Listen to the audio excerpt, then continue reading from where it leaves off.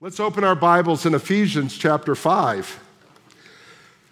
This is a great passage, Ephesians 5, verses 1 to 6. We'll try to get all the way through verse 6. The first two verses are so packed, it's even going to be hard to do that. But let me start with them. Ephesians 5, verse 1 and 2. Therefore, be imitators of God as beloved children, and walk in love as Christ loved us and gave himself up for us, a fragrant offering and sacrifice to God. That is just one big reality that I want to go over. Remember a few weeks ago we talked about put off the old and put on the new, and there's a theological and a renewing part of that as well. Put off the old, put on the new. He starts this chapter with put on the new. He wants us to do something. In a few moments, in verse 3 and following, he's going to tell us what not to do. But here's Paul's telling us what we should do. Remember, this book is written to believers, to Christians, followers of Jesus Christ. And he starts out by saying, therefore, because of all the stuff we've been talking about and all the things you need to do, like put off the old, put on the new, he's saying, therefore, be imitators of God. Be imitators of God. I want you to circle that. It's so important to be an imitator of God. In other words, when people look at you, who do they see? Well, they see Bill. But do they really see the characteristics of God? Now you say, but God is all-knowing and all-powerful and all things, omni things that we can't be, and that's true. It's very true, but the character of God, do they see? Let me give you an example. A few years ago, actually many years ago, I was in my 30s, early 30s, so that was a long time ago. I get a call from a friend of ours, of our family, who lives up in West Palm and runs a Christian school in West Palm. Calls up and says, Bill, would you teach or would you speak at our graduation in May? And it's like 6 months ahead, and I said, sure. And we talk, how's the family, how's the kids, how's everybody, and we talk. Great. And so a couple months later, they call back, what size should we get for the robe? And what do you need? Do you need a PowerPoint? What do you need? What's your head size? All the normal stuff. And we talk about the family, everything else. I know these people. I grew up with them. And then the week before, hey, do you have everything you need? Here's where you need to go. It wasn't at the school. It was at an auditorium that was bigger than the school. Can I find my way? Yes, yes, yes. So I get there that night, and they look at me and they go, hi, Bill, where's your dad? Why are you here? My dad is Bill Mitchell. I'm Bill Mitchell. My dad was a fantastic speaker in his day. And you may not know him. He's sitting in the back. He's 91 now. He doesn't look like he's a great speaker now, but he's better than I'll ever be back then. And they go, where's your dad? I go, what do you mean, where's my dad? I don't know. He's at home, I think. And they go, he's speaking tonight. Now, here's the thing. These people talk, I know these people, they talk to me. I imitated my dad so much without even knowing it. It was second nature that they thought the entire 6 months of conversations was with my dad and not with me. That's what imitating means. When people go, she's just like Christ. Now, doesn't mean you can die on the cross and you're perfect, none of that. But the attributes, the characteristics that people go, I want to be like that. That's what it means. This week, I had translators. A lot of people speak English down there, but a lot of them are afraid to speak, and so they're speaking Portuguese. And so I had translators. I had a couple of translators that were unbelievable. When I went left, they went left. When I went right, they went right. When I got excited, they got excited. When I got quiet, they got quiet. And I was watching the crowds, and the ones speaking English were looking at me. The ones speaking Portuguese were looking at them. That's how good they were. And then I've had translators who are terrible. They get the words right, but that's it. They only get the words right.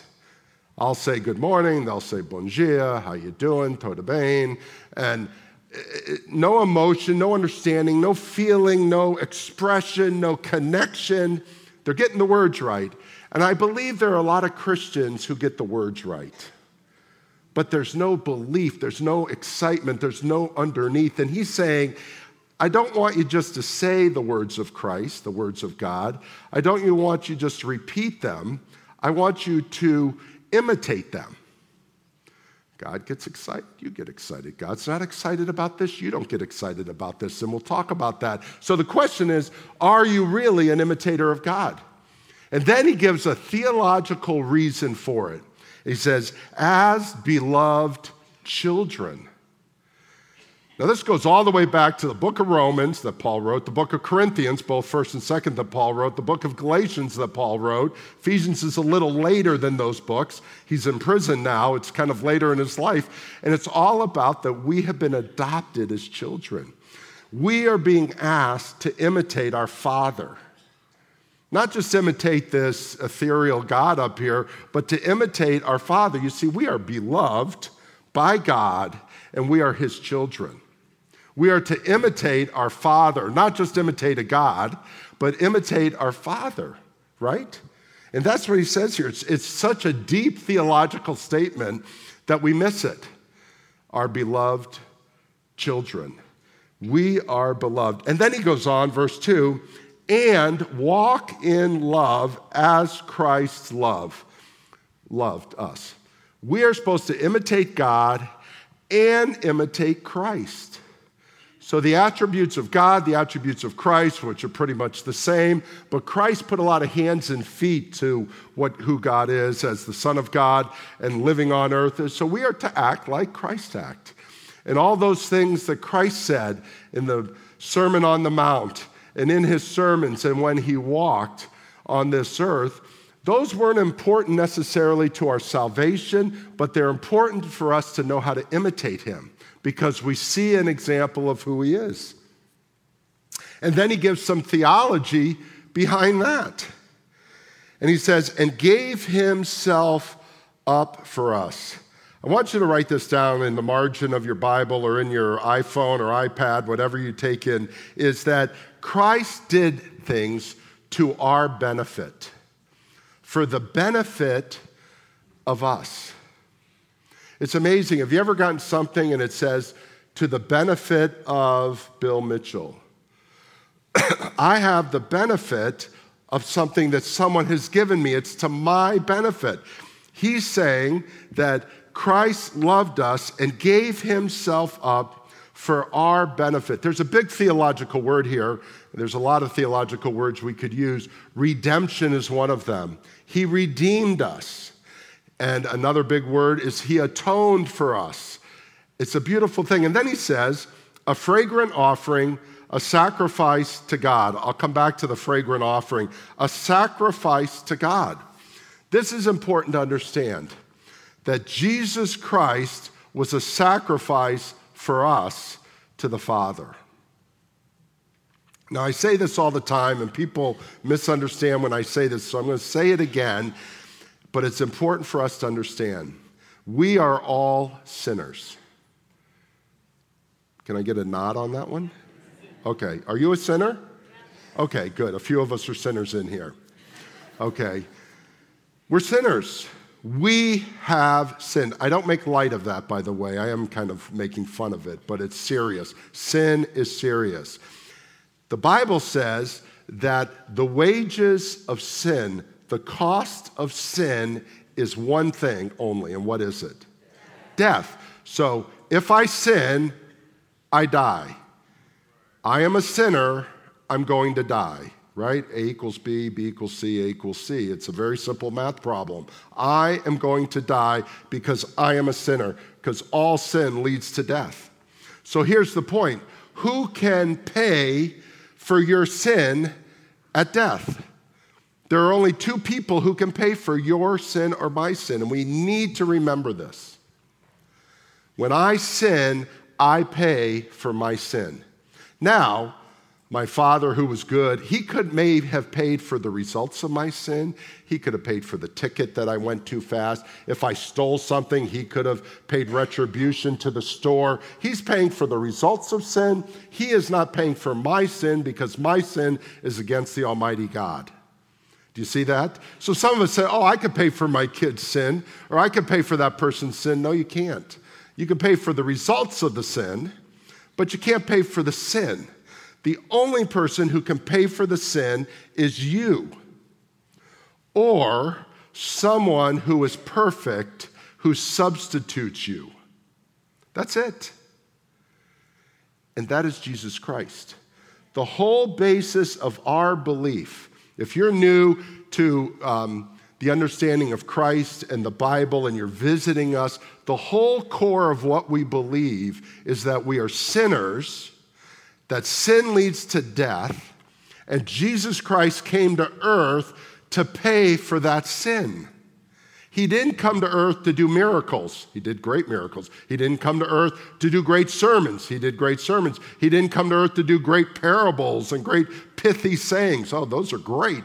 He did great ones. He didn't come to earth just to be an example, although he is, because we're supposed to imitate him. He came to pay for our sin. And the Bible calls it substituting. What does substitute mean? Substitute means I owe the sin. Jesus is over here. He's going to substitute himself in my place for my sin. You see, the sin is going to be paid. The sin is not, what's the word? I have a head cold. I can't think. It's not obfuscated or whatever that word is. It's not hidden. It's there. The sin is there. Your sin is there. My sin is there, and it's going to be paid for by me, if it's my sin, by you if it's your sin, or by a substitute. And there's only one substitute, and that's Jesus Christ. That is the whole basis of the message of the Bible. The whole coming of the Messiah, the whole Abrahamic covenant, the whole Moses thing, the whole David and Goliath thing, everything in the prophets all leads to the fact that there's going to be a substitute. Everything in the New Testament is all about the substitute of Jesus. So we can talk all about Christianity, we can talk all about the Bible, and if we leave out Jesus and that he's our substitute, we might as well just gut the whole thing. Does that make sense? That's the story of the Bible. But most people say to me, Bill, not most, that's not true. A few people say to me, Bill, you talk too much about Jesus. I was with the pastor. We were at a great church, the Iglesia Baptista Memorial Alphaville. I don't think I said that the correct way, but those of you from Brazil know this, a great church. And he said, his name's Pastor Sidney, he said, all we do is talk about Jesus here. They started with 20 people in 2009. They have 10,000 people now.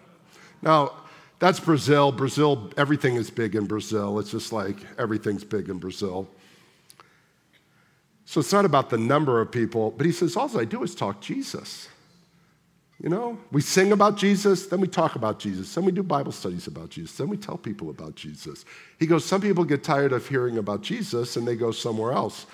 Well, it's all about Jesus, isn't it? Why? Because he is the substitution or the sacrifice to God. So it says, Christ loved us and gave himself for us to our benefit. He gave himself for us. He's benefiting us with what he did. And then it says, as a sacrifice to God, so he is in our place. He's benefiting us with him, and then he's taking our place. That's the whole story of Jesus Christ coming to earth. Now, in the middle is this great little line that we all just kind of flick out of, a fragrant offering. Now, we in America don't get this at all. Now, I'm not going to ask you how many of you have cologne or perfume on. It's fragrance, right? Why do we wear fragrance in the United States? To smell good, right. Is it because we smell bad? No, we don't. Why? Because we take showers. Now, I don't want to get too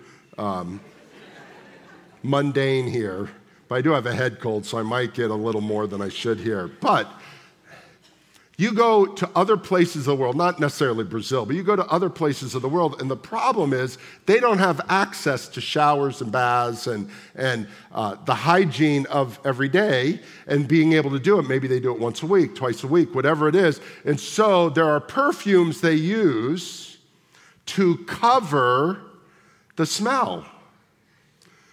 We think, those of you that come out of more liturgical churches, the Catholic, the Orthodox, etc., and some high churches that use incense as a part of the spiritual act of the church, incense in the church was started because of the smells in the church. It had nothing to do with spirituality. The incense in the Old Testament had to do with spirituality. The incense in the New Testament, or not in the New Testament, but in the modern, post-church, post-New Testament, was because of smells. Now, next week, Elizabeth and I, our last daughter's getting married next Saturday. We're so excited about it, Jackie, and which is really exciting. We have ordered flowers. And on Thursday or Friday, we're picking up the flowers, and they're going to arrange them beautifully, and the whole story, right? Why are there flowers in weddings? Because it's beautiful. No. Originally, in the Middle Ages, they put flowers because of the smell. The groom and the bride and the people smelled, and they had to put flowers in to mask the smell. We live in way too hygienic a culture right here to get this. The reality is this, is that Jesus Christ covers the smell of our death. That's what it means here. We are on a death march, and Jesus Christ is covering that, and then when we believe on it, he's substituting himself from that. Isn't that an amazing thing? We have sanitized the Bible and put it into PG when it's an R-rated book. I mean, it is a real thing. The fact is that we're dying, and he's covering us. There's big words. I can give you all the theology you want, but it's atonement, it's propitiation, it's expiation. Don't worry if you don't know those words. It just means he covers our sins with himself, and when God looks at us, he looks at Jesus and misses us. Because I smell the smell of death, and God wants to smell the smell of life, and that comes from Jesus Christ.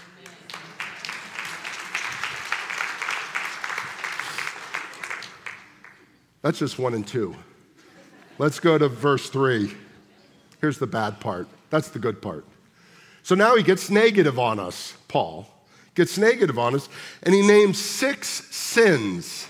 3 sins of let's call it the hands, the bodies, kind of the movement part of sins. 3 of them. And then 3 of the mouth, the verbal sins. So you have kind of the physical sins and the verbal. You call them anything you want. Verse 3, but sexual immorality, impurity, and covetousness must not even be named among you as is proper among the saints. The word saints there is holy people. What he's saying here is sexual impurity, sexual immorality, impurity, and greed. I'm going to come back to greed. We know what sexual immorality and impurity is, and greed must not even be named among you. In other words, when they're talking about people who are immoral, impure, and greedy, your name does not appear in that list. And not God's list, in the people's list. When they're talking about you guys over here, do those words appear in that? They talk about you over here. Do those 3 words appear? She's impure. He's greedy. Sexually immoral. He says, do not even allow your name to be named among those who are named in it. So it's actually a positive statement wrapped in a negative. Now you go, I get the sexual immorality, I get the sexual impurity and just impure things, but what about covetousness? What is covetousness? It's greed. Greed is a huge thing that jealousy, envy, all these kind of things are underneath it. What does it mean? What it means basically is I want to keep what I have and I want what you have. I want to keep what I have. I'm not going to give you because I'm greedy. I'm keeping what I have. And I want what you have. I don't know why you have it and I don't have it, so I want what you have. I'm greedy. I want what you... Does that make sense? So you go, well, why would he even talk about greed and these huge sins of sexual immorality and these huge sins of impurity? And then he mentions greed, covetousness. Well, and I've shared this before, only one time in all my years of counseling and pastoring have I had anybody tell me they're greedy. I've had people confess everything other sin under the sun that can be confessed. And I'm not a priest, I'm a pastor, but they come and confess it to me and say, I've done this and I've done that and I'm not worthy. But nobody comes and says, Pastor, I'm greedy. I got a little greed in my life, which is bad because, think about it, Moses, the top three in the Bible, Moses, Jesus, Paul, right? Moses, one of the top 10 commandments is thou shalt not covet. Thou shalt not be greedy. It's in the top 10 of all the sins. Well, actually, there's only like 6 of those are sins. 7, 8, well, no, I guess they all are, 9 are sins because you are supposed to love God. Okay. And then, I have a head cold, sorry. Usually I can think on my feet, but when this thing's clogged, I can't. The other is Jesus. All throughout the Sermon on the Mount, all throughout the Gospels, he's talking about don't be greedy, be generous. And then the Apostle Paul, all the books of his writings, all talk about generosity of spirit, generosity of your goods, generosity of the word, generosity of your talents. Romans chapter 12, 1 Corinthians chapter 12. There are all these things in here of generosity. And in fact, we talked about this at the beginning of Ephesians. The last time Paul saw the people of Ephesus before he went to Rome, when he got imprisoned and wrote this letter, he told them 2 things.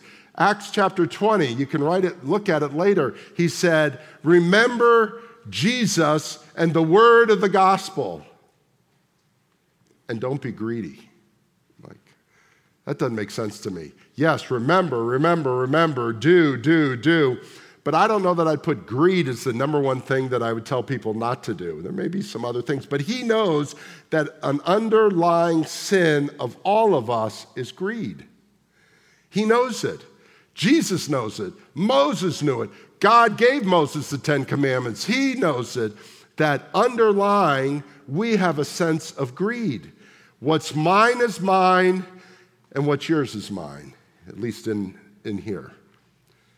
And the whole story of the gospel is the opposite of that.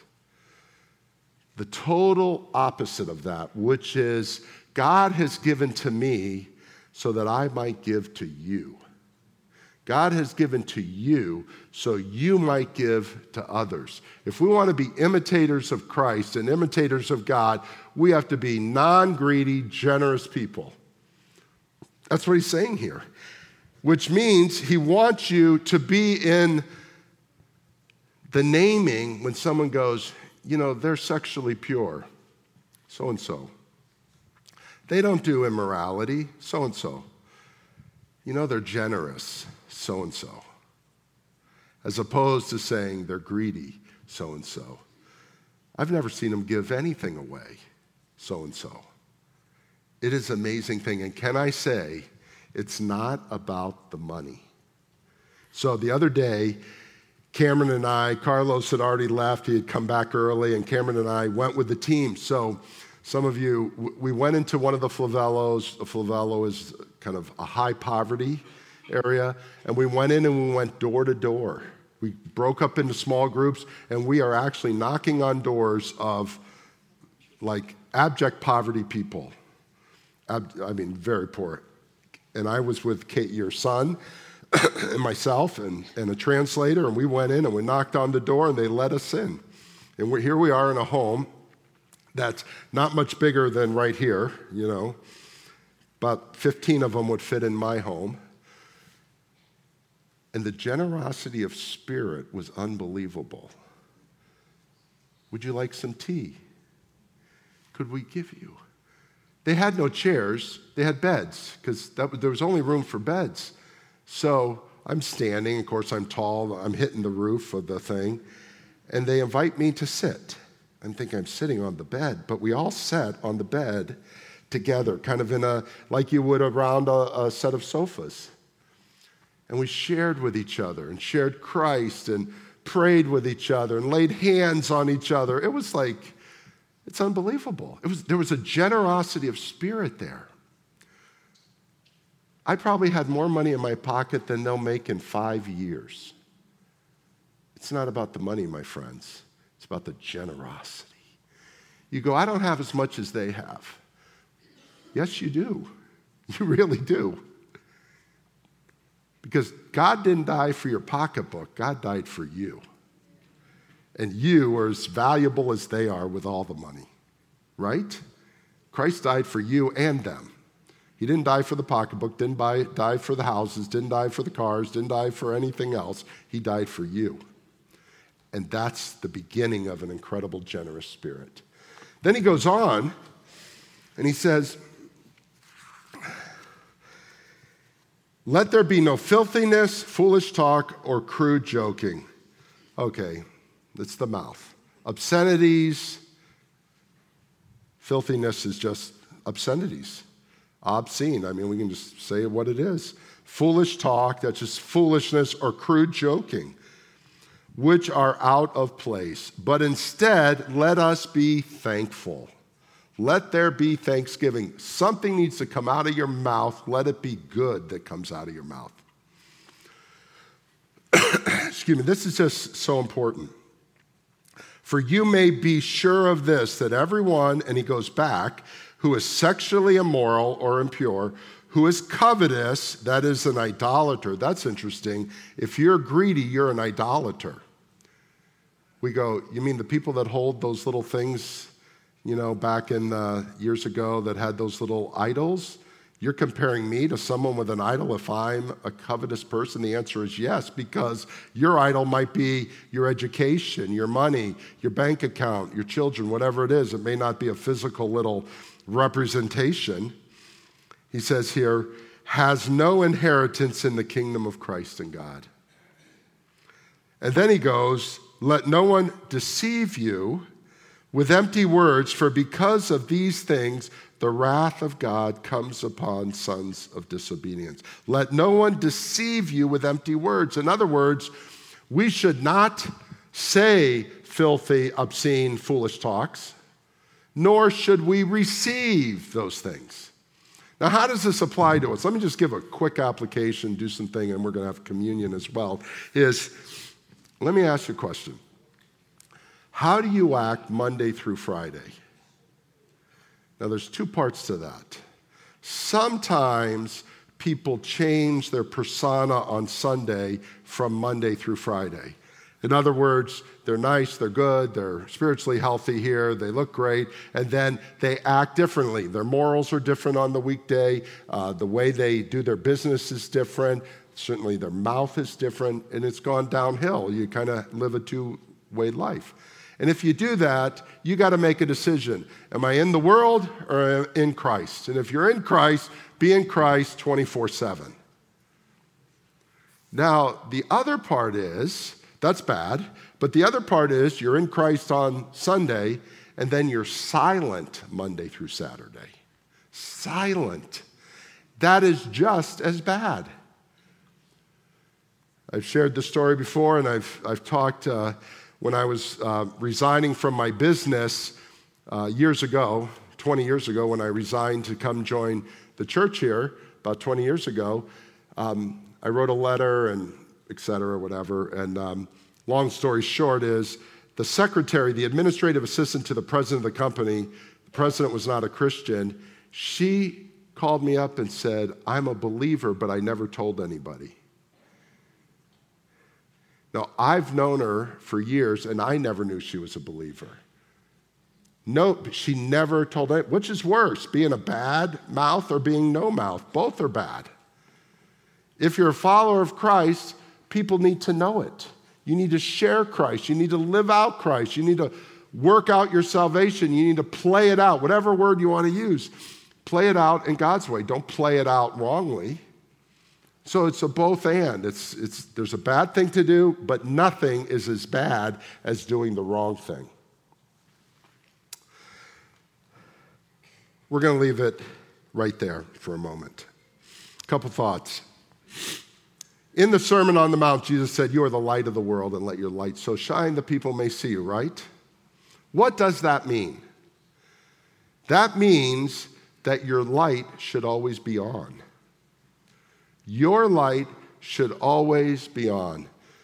When Benjamin Franklin, remember him, one of our founding fathers, lived in Philadelphia, they didn't have streetlights in Philadelphia. So he wrote in his autobiography the story that he wanted streetlights and nobody else wanted streetlights. So he said the way he did it was he put a light in front of his house. He paid for it. He put the lamp. Of course, it was all oil back then.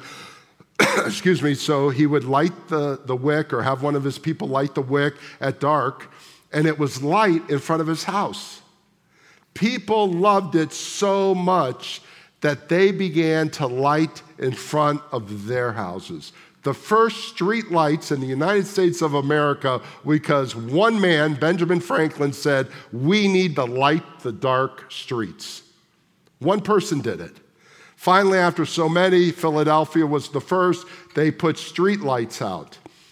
We need to light our world. And you go, nobody else is a light in my workplace. You know what? They may be, but they've hidden their light. You just don't know.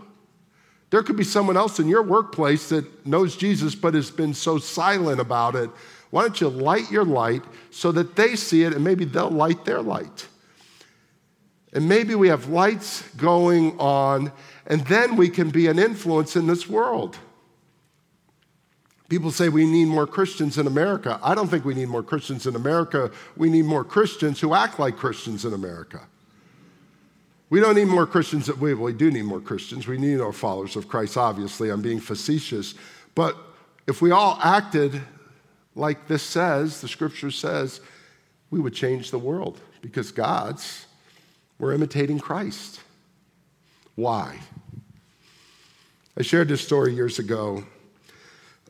When I first became part of the pastoral team, I was an assistant pastor. I did the groups. I did what Carl does, basically, back before I became senior pastor. And there was a lady, we were raising some money, and there was a lady, she used to sit right over here where you all are. And hello, guys and ladies. Good to see you, Joan. And she would sit there. She was 93 years old. And she said, "I want to give a bracelet to the church." It was old, it was beat up, she'd been wearing it for dozens of years. And I said to her, and one of the pastors said, we were there, and we said, "Why don't you keep it? It means more to you than it will to us." I thought it might be worth $5, $10. I thought, it obviously means something to you. You've been wearing it for all these years. And can I say, when somebody offers you something, that is the wrong answer. I'm just letting you know I was wrong. I sinned at that one. She took it off. She said, "Take a look at it. I want to tell you about it." She said, when we were young, her husband had already been deceased. She was 93. Her husband was deceased. She died at 103, I think. I think that was the last time I saw her, went to her funeral. But she said, when we were young, we had a room in the back. And we would give it away to artists. She loved art, and I love art. We used to talk about it. But she would give it to an artist who was fledgling and learning, trying to get to a studio, make a living. And so for a month or two, and when the artist got a living and would go to another city, they would usually give her flowers or chocolates, which, it's all they could afford. Give her a few flowers, thank you. Give her a chocolate or something, thank you. And one of the artists who was going to another city said, "I want to make you a bracelet." And she said, "How do you know my size and all the rest?" He goes, "I'll just take my fingers and I'll size it." So he put his 2 fingers around her wrist, and it was perfect. 4-finger thumb, that was the size of her wrist. She was a very petite lady. A month later came this nondescript piece of bracelet. It was like a bangle. It was a hard thing. And it came. She put it on, and she's been wearing it from the 1950s. It might have even been the 40s. She wore it for 65 or 70 years. She was in her 20s, now she's 93, and she says, "I want to give it to you." So I'm thinking, what value does it have? So she says, "Take a look at it." And inside the bracelet were the fingerprints of the artist. He made it exactly this side, and he put his fingerprints in it. And then he signed it with his initials, A.C. A.C. Now, if you're not in the art world, it means nothing to you, but A.C. is Alexander Calder. Alexander Calder was probably the second greatest artist in the mid-20th century in the United States, shortly behind Pablo Picasso. That little bracelet that I thought was $5, $10 could build a building. We sent it to Christie's auction house and sold it. Why was it worth so much? Because it had the fingerprints of the Creator in it, and it was signed by the Creator.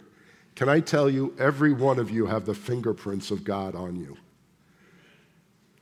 And he has signed his name to you. You have been made in the image of God, the Imago Dei. And here's the beautiful thing. You have the ability to put your fingerprints on someone else. Can you think of someone in the past that helped you? Can you think of someone in the past who mentored you? Can you think of someone in the past who discipled you, who helped you, gave you a helping hand, a hand lifting up, whether it was financial or spiritual or physical or some way? Of course you can. Their fingerprints are on your life.